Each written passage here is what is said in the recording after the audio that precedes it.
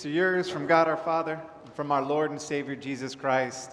Amen. It's good to be with you again as we continue with our sermon series of the aha moments, spending time in the text and seeing how these moments with Jesus define our lives, shape, and mold us. And our text today is this little story in the early life of Jesus, in which we encounter Mary and Joseph taking care of their duties as parents, and we meet an old man and an old woman at the temple. But before we dive in, I'd like to do something different this time. I'd like to start with an aha that I had when I took a look at all three of the texts together.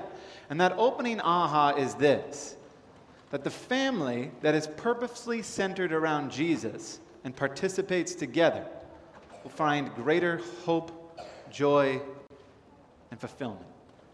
I think we saw that when Paul reminded Timothy that faith that he had, which started in his grandmother, was passed down to his mom and was given to him. We saw that when the mother gave to the Lord her child that she had prayed for and wanted more than anything. And we see that today as two parents bring forth their own child to be baptized into the family of God. And I hope that you see through worship and through being a part of this church community and from living within your own family, that this truth, this aha, is essential. And our text today engages us in several different areas of life and tiny little moments, from faith-filled traditions to purpose to waiting to suffering to hope. All of these little areas that remind us of the bigger picture of the things going on, because at the center of that is Jesus.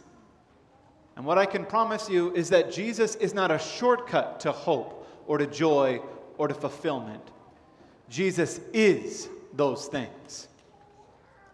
And while we are given them by God, we grow in them as well. We grow in faith and love and what it means to be a disciple of Jesus.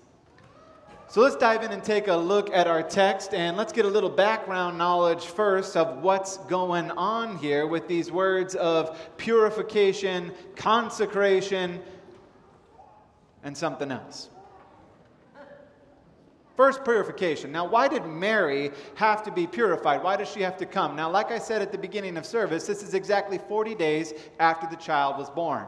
And in Leviticus 6, what that means is that the mother must come forth, show herself to be clean by the priest, and offer a sacrifice so that she can be welcomed back into the community after giving birth. Secondly, we have this consecrating of the firstborn. And what happened since the time of Moses? The Lord commanded, "Consecrate to me every firstborn male. The first offspring of every womb among the Israelites belongs to me, whether human or animal." Now this was done in remembrance of God's delivery of his people out of Egypt, where the angel of death passed over the people of Israel, and yet the firstborn of Egypt were slain. And yet here, is it not God himself who is consecrating his own child, setting him aside as the offering for us all, the one who will take away the sins of the world? Now that third one we want to look at is the word poor, because a pair of doves or two young pigeons was what you would give if you did not have enough to fulfill and pay for the lamb. And this is important because not only does it fulfill the prophecy that we find in Isaiah, that a shoot will come up from the stump of Jesse, from his roots a branch will bear fruit, meaning that from a ruined house, hope will arise in Jesus. Or as Amos said, as a fallen kingdom has been destroyed, one will come who will repair the broken walls and restore it to what it used to be. The promise of Jesus is here. We also see something behind this. We see our first aha moment, which is the inclusivity of God. See, economic status, race, nobility, the beginnings do not matter to God. What matters is his love for you. And we can carry this into even children. It doesn't matter how a child begins. What matters is that the Lord loves that child, and that applies to us as well. We may look back on our past and be ashamed, but friends, your past doesn't matter. What matters is that the Lord loves you. Has a plan for you. That's why we teach people that they can bring their children to God. Because each child is special to God. Each person is special to God. Each one of us is known by name. And each one of us has a purpose in Him. And the Lord rejoices and finds joy in each one of us. See, these things, these rituals, these traditions, this going around singing that song that Dr. Heidi led us in, we sang that when I was a child, and you better believe we're going to be singing it when my children's sing it here. Dr. Heidi will probably be leading it then too. Because it's part of who we are. It signifies importance, and that we're part of something bigger. Baptism reminds us that while we are individually chosen and brought into the family of God, we are brought into the family of God. Part of something bigger, yet in the midst of this big thing, each one of us is seen because of the promise made to us in Jesus. And so we get to meet this random man in one of the stories of Jesus named Simeon, who was righteous and devout and was waiting for the consolation of Israel. Consolation of Israel being all of those promises tied up into one word in Isaiah. Comfort, comfort my people. Rejoice, burst into songs, for the Lord will bring comfort to His people and have compassion on His afflicted ones. He will look down on her ruins and restore to her like Eden. Proclaim the year of the Lord's favors. Comfort all who mourn. As a mother comforts her child, so I will comfort you, and you will be comforted, O Jerusalem. The Lord longs and promises to bring us hope and comfort, and does in Jesus. And then there's this wonderful little thing. In the midst of being comforted, we see this text. Moved by the Spirit or led by the Spirit.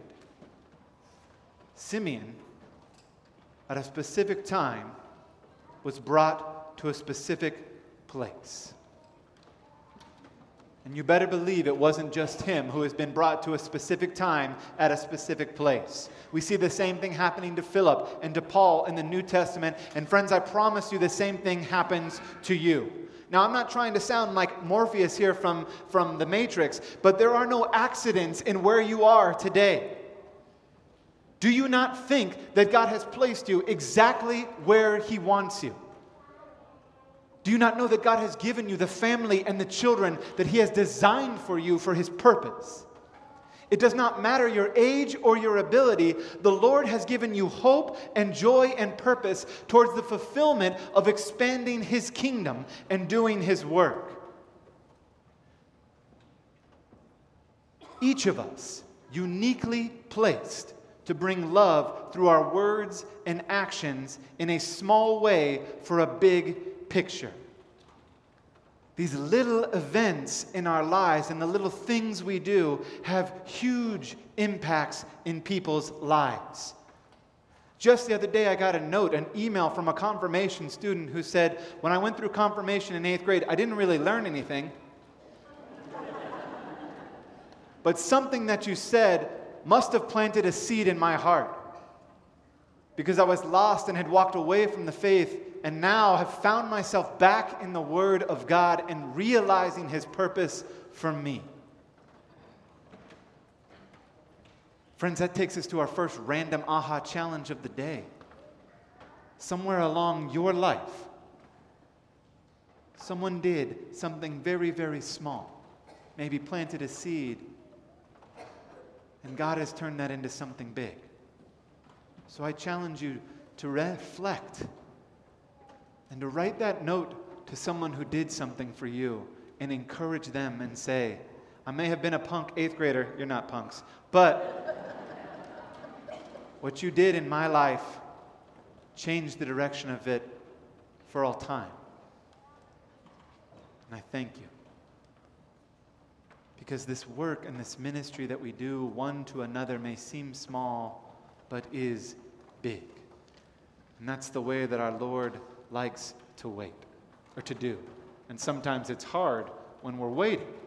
Now, our friend Simeon, he knew a lot about waiting. And I don't know where you are at in your personal waiting, but I would encourage you to, in the midst of your waiting for whatever it is that you long to be delivered from, that you look with eyes at your past and how in your time and experience with God, He has come through for you and brought you comfort, and will do so again in Him and in His time. Trust in the Lord and look forward in confidence to the future that He has for you. Because when Simeon talks about peace, it's because his eyes have learned to look and to pray in a way that says, open my eyes, Lord, to see as you do. So that I'm not waiting in a hurry, but rather I wait expectantly and hopefully with hands that hold on to your salvation. Because this salvation of the Lord, His light and His glory, is what we have. The prophet Zechariah said it this way: the seed will grow, the vine, Jesus, will yield its fruit, and the ground will produce its crops, the heavens drop their dew. I will give all these things as an inheritance to the remnant people. Salvation, light, and glory, all given to us in and from Jesus. And then we come across this. He talks directly to the parents. Tells about how Jesus will be the falling and rising of many, which is that whole idea that others will stumble upon Him. But as for us who believe, He will be our cornerstone, in which our children just sang. That there will be those who speak against, and the Son of Man will suffer and die for His people, and the thoughts of many hearts will be revealed. Meaning that either belief or rejection in Jesus will ultimately be the one sign of the acceptance or rejection we have of God. But the aha for me was this little piece right here. He looks at Mary and says, a sword will pierce your own soul too. Not talking about the way she would die. But Mary will personally share in her child's suffering. And I would say that each one of us share in our children's suffering. Doesn't matter how old they get. When they hurt, we hurt. And I may not be able to speak of how to rectify the pain and the suffering of your own children. But friends, there are children who are suffering and vulnerable all across our world. And as I mentioned before, it is not an accident that God has brought the people here together to become the body and church of St. John's. Friends, I want to challenge you to take a look at these two ministries that we have here in our church that reach out to the vulnerable children. Now, I know you may not be able to read the sign behind you and what the fine print says, but you can find it on our website. But the first one is our GraceWorks ministry. For as little as $50 a month, you can support a child in need. Send them to school, make sure that they have the medication and the food that they need to survive. We have been given much, and for very little, we can support these children. And we have different levels of involvement that you can be in. From donating and supporting a child to donating and supporting a project. Just like we did when we sent the playground structure and we packed the meals last year. We have been called to support the children all around the world. And some of us to even attend mission trips so that we can lead them in VBS and be with them. Because when you get there, you find that they wear the clothes that say St. John's, because we are one family, and each of us are the brothers and sisters and fathers and mothers and grandparents. And each of us need to reach out and care for them. And lest you think it's just in a continent away, even in our own backyard, children are suffering. And one of the smallest ministries we have in our church that makes a huge difference is called Safe Families for Children. These are families here in our church who, before a family enters into a crisis and their children are taken away and have to go into foster care, come alongside these families, welcome the children into their homes, and give the parents an opportunity to get back into their feet while we care for the children. Now, not each of us can open our home, but each of us can play a role in supporting and providing for them the resources that they need. Whether that is diapers or clothes or driving them to school, we have been called to be the hands and feet of Jesus to these vulnerable children. The ministry of the church has always been to care for the orphans and widows. We at St. John's must answer this call. So the reason I asked you not to turn in that card yet is that on the backside, you wouldn't mind writing your name and say, give me more information on how either to support GraceWorks or Safe Families or foster care ministry at St. John's. Because we cannot stand on the side of the road any longer and say, this is not my problem, someone else will do it. Each of us have been called to care for these children, just as the child of Jesus has cared and embraced us. Text continues and talks about Anna. Something interesting is that Anna comes from the tribe of Asher, which is one of the 10 northern tribes, which people often refer to as the lost or forgotten tribes of northern Israel. But friends, no tribe and no people is forgotten by God. And you can take a look and say, wow, this woman was really old. She was married for 7 years, widowed for 84. First graders will tell you that's 91. So she had to be over 100 years old. But if you really like numbers, there are 12 tribes in Israel. And if 7 is the number of completion, any first grader in Mrs. Demarest's class will tell you that's 84, and probably the other classes as well. Every widow taken care of. And she doesn't get a chance to speak, and that's because her fasting, her dedication, and her worship speak louder than any words ever could. We have been called to speak the words of Jesus and to live the love of Jesus. And that takes us to our final aha, which is that when we see the child growing strong in grace and wisdom in the Lord, so too must we. What stories are we telling? Because our children look to us and listen to us. What stories are we speaking to them?